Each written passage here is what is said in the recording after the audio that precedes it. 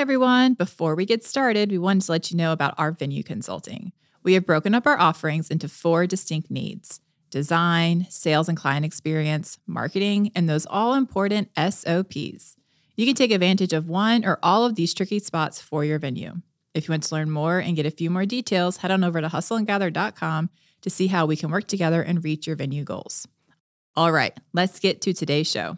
I think anyone who lives in their truth is brave. Anyone who decides to live out what they think is right for them, no matter what the world is telling them, is brave. Even if I don't agree with it, I still think it's brave.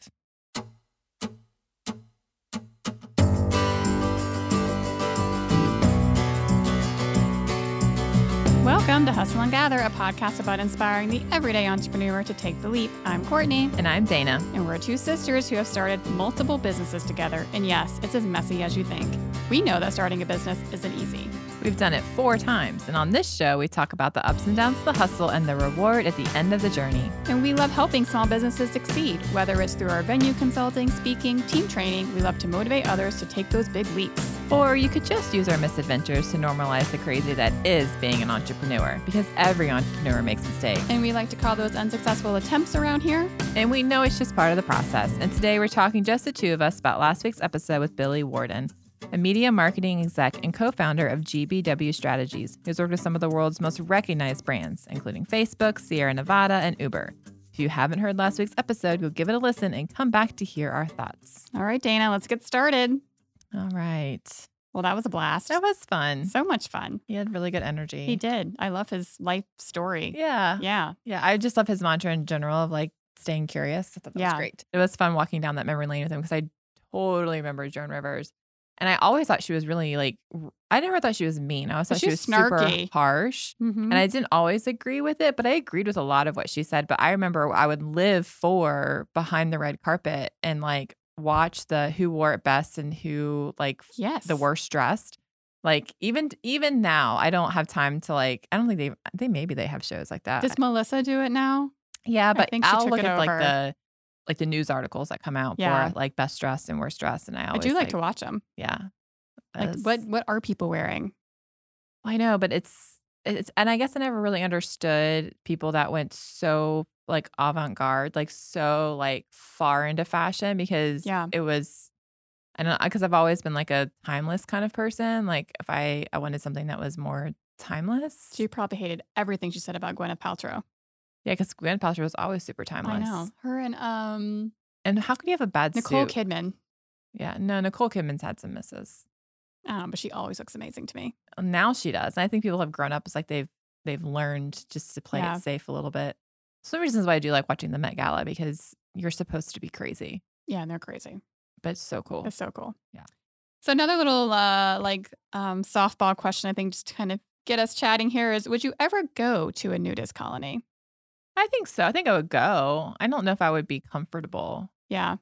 I would go for the sake of, I feel like if I was doing an article or something and that's what I needed to do, I don't think I would feel weird about it. I don't think the body's weird.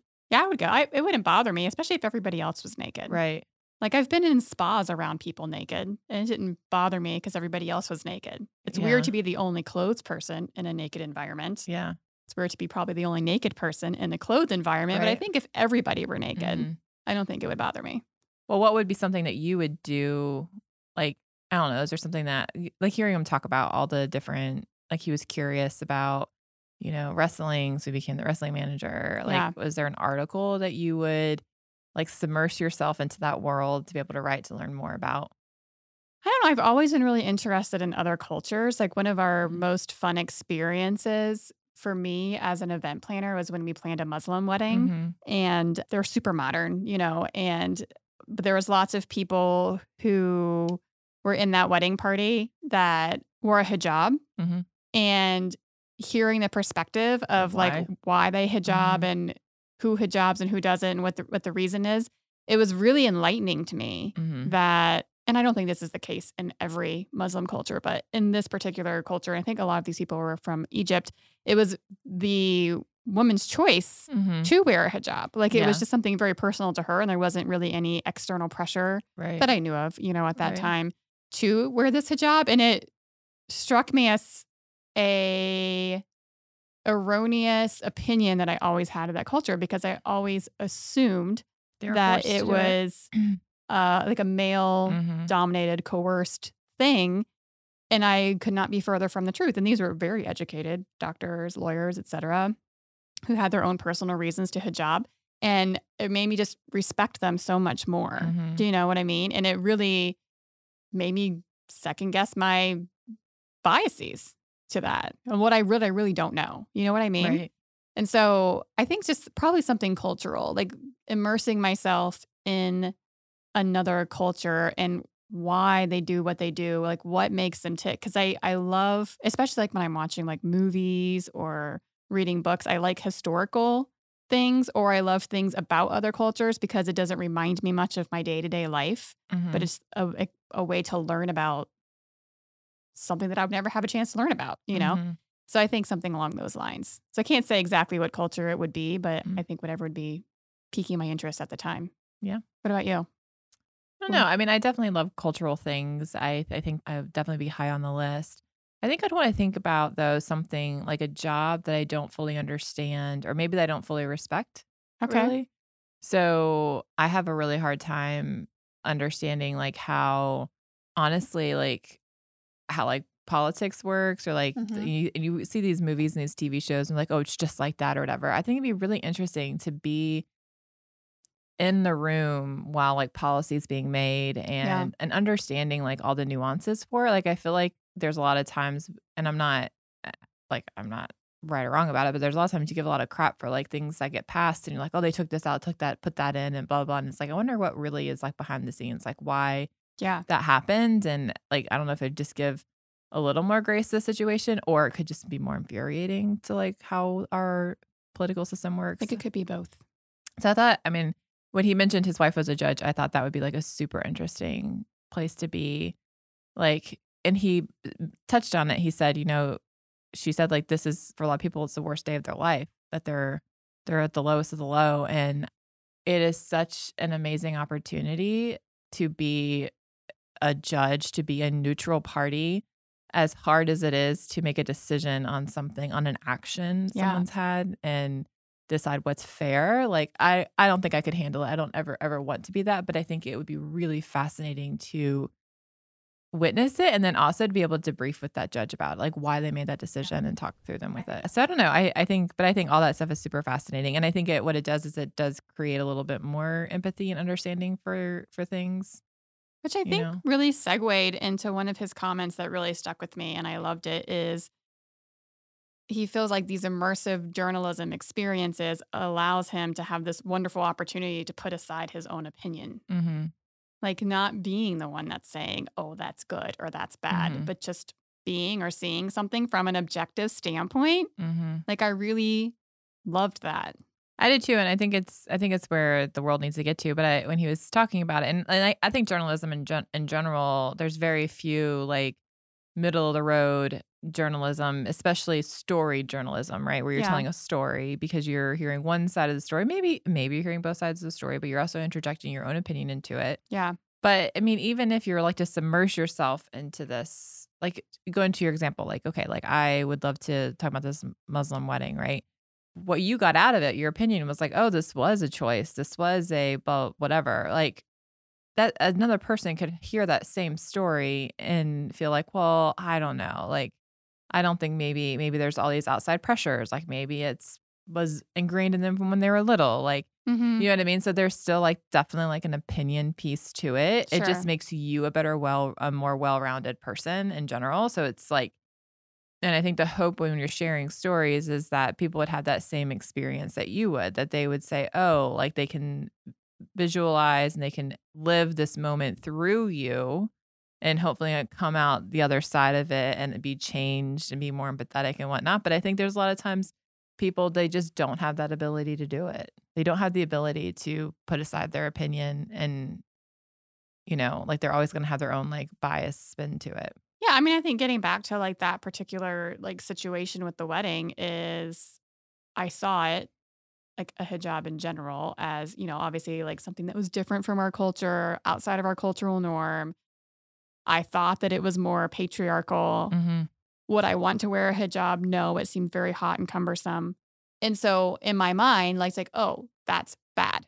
Do you know what I'm saying? Is how I felt. But then like being in this experience, it's just different. And I remember after that, we were members of Lifetime, and there were several Muslim community members that attended Lifetime or whatnot. And I saw them in their like burkinis and their hijabs in the pool and whatnot. And I was just like in awe of them more so than like, wow, like they're so repressed. You know what I mean? And it allowed me to say, like, sometimes I see something and I attribute a good or a bad to it. And that's not right. Right? That's just how I feel about it. But it just is different. Yeah. And I guess there's very few things I look at and I label it as good or bad. There's a lot of things I look at and say, I don't understand it. And I think that's how, with that wedding, I've very much approached that. It's like, I don't understand it. Because maybe I did have a feeling that it was forced. But I had a hallmate in college who explained that whole like process to me, and how was her decision to hijab when she was 18. But she had an older sister who never had one, and her mom didn't make the decision until her kids were born. Yeah. But she just always felt really like she felt very comfortable and peaceful about that decision. But even then I didn't understand it. I didn't understand because I was 18 when I met this person. So I didn't even understand, why she made that choice fully. Like, I don't understand like where you're coming from, but I want to learn, and I want to understand where you're coming from. And I think that's like what gets lost a lot. Yeah. I love that journalistic approach about that. Like, hey, maybe we should all just write articles. Well, because I think what it does is it's not necessarily like he's going to write this article on a nudist colony and all of a sudden be like, oh, all nudist colonies, I want to go join nudist colony. And I understand these people so much. But I think what it does is it gives people the courage to say, this person tried something really hard and really weird and to me, right? And they made a decision to try to better themselves and try to understand this group of people. And it almost emboldens you and the courage to do the same thing about something else. Maybe not about a nudist colony, but maybe about another thing that you're interested in. And I think that, to me, is the bigger message, is it breeds courage and acceptance. And like, oh, I can do that. Like, I can put myself in somebody else's shoes for 2 hours. Like, I can make myself uncomfortable and ask the hard questions, because most people want to tell their story. These people want to say why. Yeah. They want to explain themselves. Like, because they want other people to see who they really are. Is what everyone really wants. Most people to be ultimately seen. want to be understood. Yeah, totally. Yeah, seen. Yeah. So I thought that was like super interesting. And I think going back to, how you felt like these women were brave for wearing hijab. Like, I think anyone who lives in their truth is brave. Anyone who decides to like live out what they think is right for them, no matter what the world is telling them, is brave. Even if I don't agree with it, I still think it's brave. Which I love that. I like how also it kind of segued into how he talked about how he always wants to be learning. Yeah. Like, he doesn't want to be bored. He doesn't want to be bored. Yeah. I felt like I really connected with that, because that's how I feel. I'm like, wow, what's the next thing that I want to try? What's the next thing and the next thing? I mean, I feel that. Yeah. I feel that in some ways, but I always feel that with an end game in mind. Like, it's not that I look at it and like I want to constantly move. But like when he was talking about it, like honestly, all I could think about, and like even you talking about like, oh, this life is a smorgasbord, all that came to my mind is like, we are so privileged to be here. Oh, I do think that. And I think that, to me, not like in a negative way. I mean, obviously, I know we've worked hard for things, and I mean, all the caveats of all that, whatever bullshit. But like at the end of the day, I look at this, and me and Sam were just talking about this the other day. Like we were walking with the kids, we were going on a hike, and he's like, do you ever just look at the world, like our world and our life, and think like how extremely lucky we are? Like, how did we get here? Like, how are we here? Yeah. And he's like, I know we've worked hard and we've done all the things. He said, but really, and I said, well, I think there is a little bit of luck. I think there's definitely hard work, but I think it's like we were set up for success from the moment we were born. Yeah. You know what I mean? Like, you didn't get to decide where you're going to land. Right. Like, I feel like. So there's that piece that's. Right. But then at the same time, I would like to point out, and this isn't a toot your horn situation at all. We have many family members who started in the exact same spot. They're all alive and eating and all that. So there's like kind of like the Pavlov's hierarchy of need. Everyone's needs are met. You know what I'm saying? But there's people who started the exact same spot whose life looks very, very different, whose lives are way more successful, some of them, and whose lives are way less successful in terms of conventional success. No, I'm saying there are choices. Yeah. But regardless, like we started in a great place, but I think that that's the thing that I would love when I think about my kids and their decisions is I want them to make those choices. I want them to be able to decide if they, work hard and do these things and they can be successful. Because I think there's some people that no matter how hard they work, they can't be successful because of circumstances in their life. And so I want to create that base where where they're not on that struggle necessarily.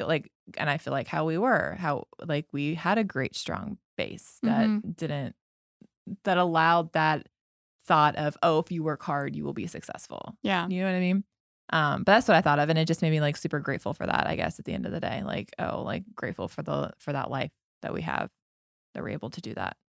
Yeah. I don't ever look at it without a sense of gratitude. I mean, I write down things I'm grateful for all the time, just even in just particular moments, but it is really nice to be able to have choices. Yeah. To be able to say, this is what I want to do, or this is what I want to try, or that's not what I want to do anymore. That's not what I want to try. Right. And not be even beholden to what I thought I wanted to do 10 years ago. Right. So it is really, really great to be able to be in that space. I do think it goes back to staying curious and being in that constantly learning environment. I think that creates a fulfilling life. Yeah, I definitely think so. And I think that there's just different ways to look at the curiosity and that boredom as well. Yeah. I think that's what I found really interesting about him is what he found to be interesting and what his goals were in life, right? And I did really resonate with that. And I think about that often, especially as the kids are getting older, how fast time is and how much it's moving at a pace that I can't quite keep up with it. Sure. And I do think that I'm like, oh my God, how long of my life do I have left? And what am I going to regret?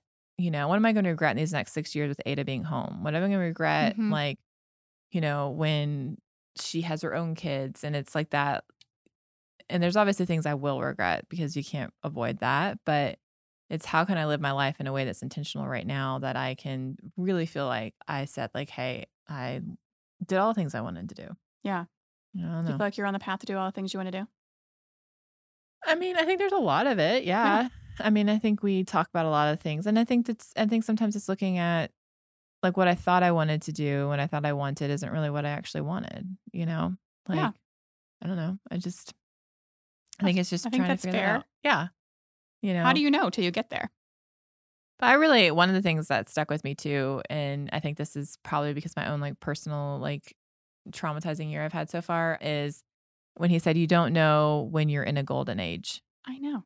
And I thought that was so, so true. And then there is no way to know that you're in a golden age. I really don't think there is.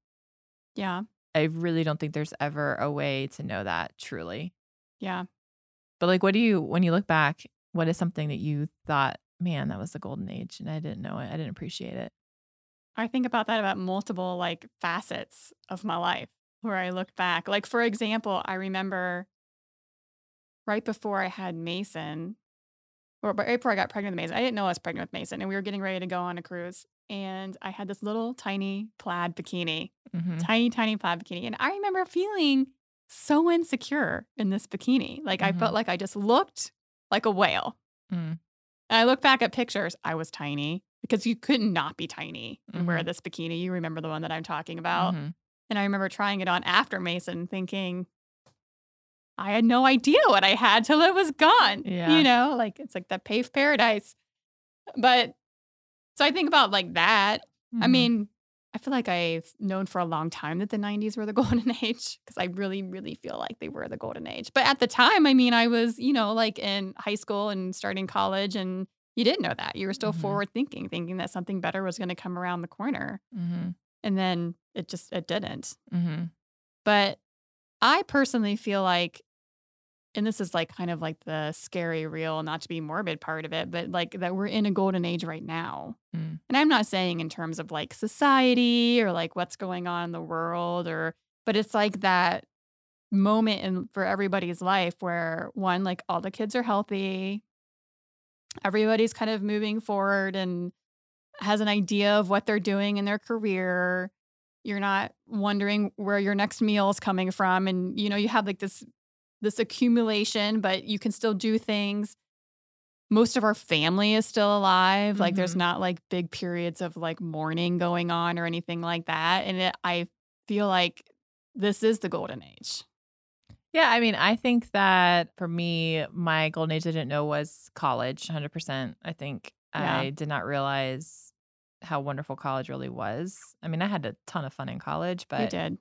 I also stressed a lot through college. Like and I stressed about me and Sam a lot through college. And like, if I just could have let that go, that would have been amazing.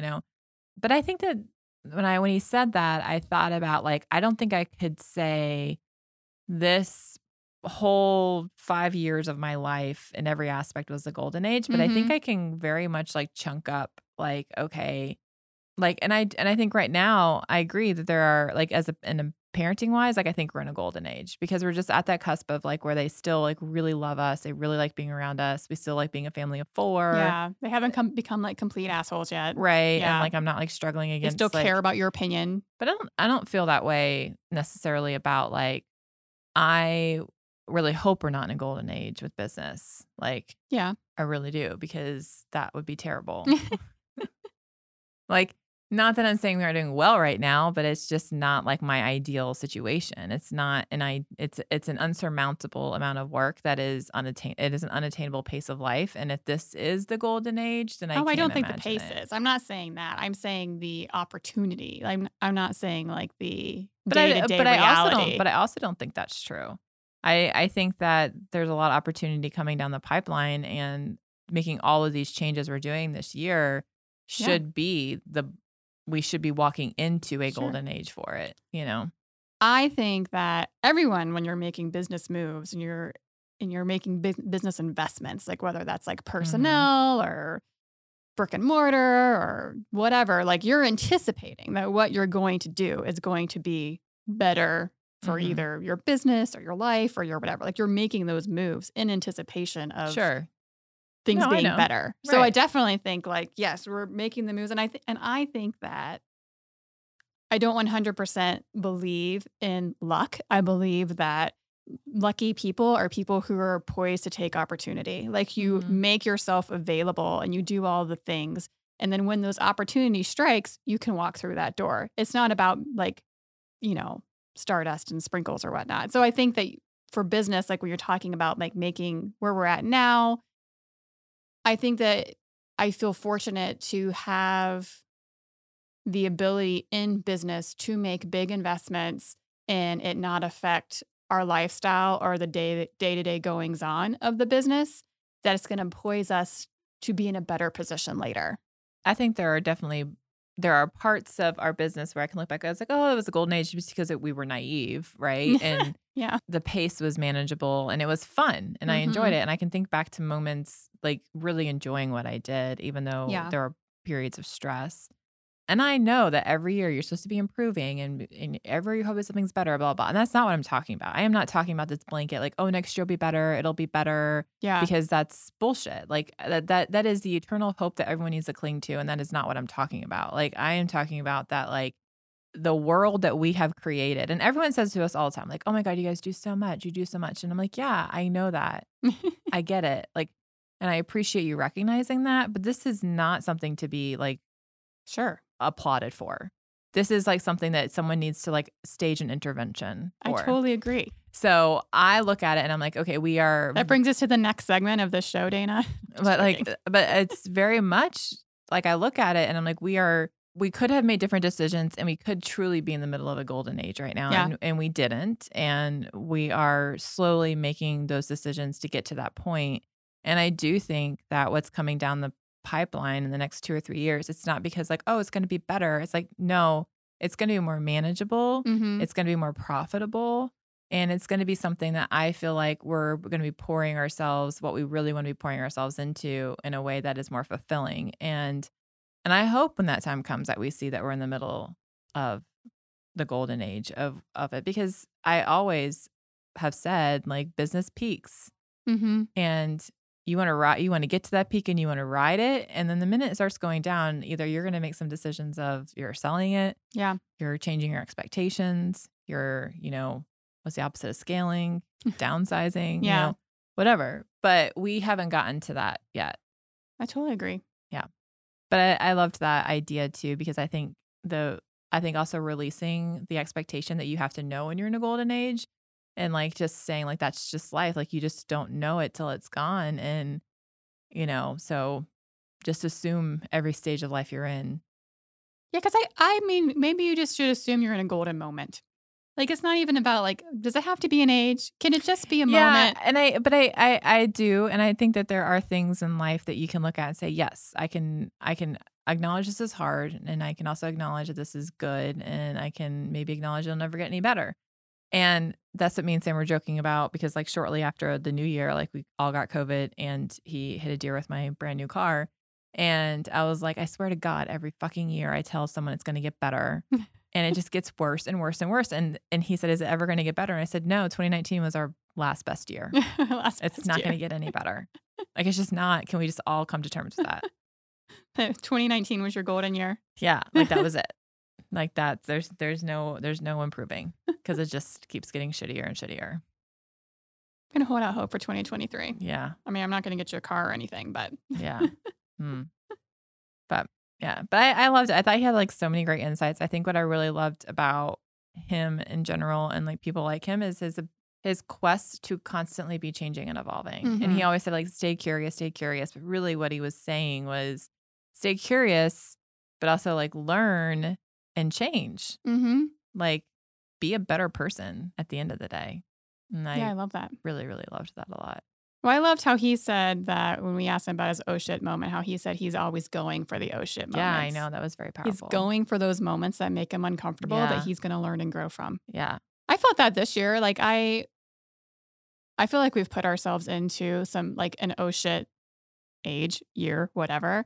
But, and especially like with teaching and whatnot, just like the bandwidth that it's taken and how much I feel like I've grown because of that. Do you know what I'm saying? Mm-hmm. Like, I feel like at the end of the day, I can think, okay, and obviously we're not done with it, but I'm really proud for stretching myself in that way. Mm-hmm. I'm really proud for us stretching ourselves in that way. Mm-hmm. And in some days it has felt like, oh shit, what have I gotten myself into? I don't have the time for this right now. But you stretch yourself when you grow, and I'm not saying it's sustainable like year over year, but certainly for the moment, I feel like it was one of those moments where like, okay, I'm gonna learn from this. Right. You know? Mm-hmm. But anyway, I really appreciate that interview. That was one of our better ones here lately. Yeah. And I just loved his energy and his outlook on life. It was very refreshing. All right. So let's end with your fuck up of the week. Fuck up of the week. Well, I can go. Okay, you can go first. So we are about 2 weeks away from our NACE Gala. I started I think I made the script and I made the PowerPoint. I think the first year I made it was 2019. Gala 2019. Yes. And I should not have done it. This was squarely the job of the president to do. And I was not the president. And I did it anyways. So then 2020 comes along. I am the president. I do it. 2021 comes along. I'm the president. I do it. And then I'm still doing it. And I am not the president. I am the immediate past president. Mm-hmm. And I feel like my fuck up is not properly preparing my incoming leaders that this is going to be their job. Yeah. Because I don't have time for it. I was up till almost midnight last night making the 120 slides for this thing, having to make the background, all the things, had to download the pictures for all the submissions, put them in the PowerPoint, put them in order, and I'm still not done. I got that. I got the award stuff done, but I still need to go back and do all the sponsorships and the timing and all that stuff. And then I was scrolling through a picture and I realized, oh shit, I got to actually make the envelopes at the who won so they can say, and the winner is. And it's all this stuff. And I'm I need to create some kind of document that I can hand off to somebody. Yeah. And can't do it again this year, but I'm so annoyed that I'm still doing it. I feel like a lot of your fuck ups, if I were just to say, have the theme of overcommitment / lack of boundaries. I don't even think it's an overcommitment. I think it's just not properly preparing people to step into my shoes. Yeah. Which is my fault at the end of the day. I can't blame anybody for it. Yeah. But my own self. I personally just feel like, and I'm sure you feel the exact same way, like it's just like the pace of it all. Like my fuck up is just literally the pace. I mean, I just like can't keep up. Like didn't have like hardly any meal planned. Like I made dinner last night. I was so proud of myself. It's like first night I was home in a while. But I remember like, what was it? Tuesday night? Tuesday we were driving around? Wednesday or Wednesday? It was Tuesday. Like I didn't have anything planned for dinner. I didn't know what time I was going to be home with the kids. And I felt like that was like a total bust, like just scrambling at the end of the day. My 8-year-old requires like early bedtime. We didn't have dinner until like after 7 o'clock. And of course he's like bouncing off the walls at that point. It's like probably moments like that where I'm like, I'm fucking up as a mother now. Well, I think if in the same vein, you say I'm overcommitted at work, you're overcommitted at home. Yeah. It's the same thing as like, what can you train in your household and in your team to take some of these things that should not be fully your responsibility? Yeah, I will say as a check mark in that particular column, both of my older children folded, and put away a load of clothes, like their load of clothes this week. Like they're very like fastidious about it. Mason's like, I'm going to wash my clothes like every 3 days or whatever, every 3 outfits. And really like 3 of his like outfits take up a whole washing machine. Like he's so big. But he's like very committed to it. So I was like super impressed with that. So check in that column. Yes. Yeah. But we're working on it. We're working on those definitely like systems and processes and how can we minimize. Well, it's even down to like, so like and you say you do this too, like you kind of like, this is what the week looks like. Yeah. But like every day before at any point, I always text or call Sam and say, what's your afternoon? What's it looking like? Because it's variable. Like he could be fine and he could get dinner going, or he could not be fine. Yeah. He's like, no, I can't do it. I'm not at the office till 7. But before I used to always just assume it was me. I always would assume that I was one that had to do it all the time. Yeah. And then I would get home and he would be like, there. I'm like, well, why didn't you start dinner? He's like, oh, I didn't realize you needed me to start dinner. Right. And it really is because I just assumed I made the assumptions. And I saw this when we were driving on Tuesday and you're like, we stopped and get a pizza. And I was like, is Mikhail driving home from work? You're like, oh, he doesn't get out till 6:30. And sure enough, not like 5 minutes later, he calls like, hey, I got out of work early. And you're like, oh, want to pick up some pizzas? But all I could think of is like, what if he didn't call you? And yeah, I wouldn't have known. You wouldn't have known, right? So it's like this. Because he's out of pocket when he's at work. How would I know? But like you just text and say like, and if he's not answering, you're just making the assumption. But like, don't just assume that everything is on your shoulders, that there's someone else that can help relieve that for you. Yeah. Give me a little therapy session there. That sounds good. Yeah.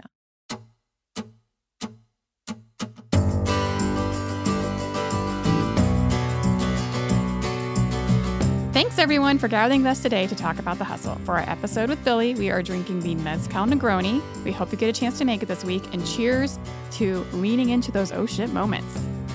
To learn more and connect with Billy, you can find him on LinkedIn, Twitter, and Instagram at Billy Warden, and you can learn more about GBW Strategies by visiting gbwstrategies.com.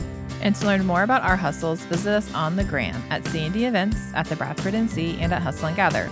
And if you're interested in learning more about our speaking, training, or venue consulting, head to our website at hustleandgather.com. Also, if you love us and love this show, we would be more than honored if you left us a rating and a review. This podcast is a production of Earfluence. I'm Dana. And I'm Courtney. And we'll talk with you next time on Hustle and Gather.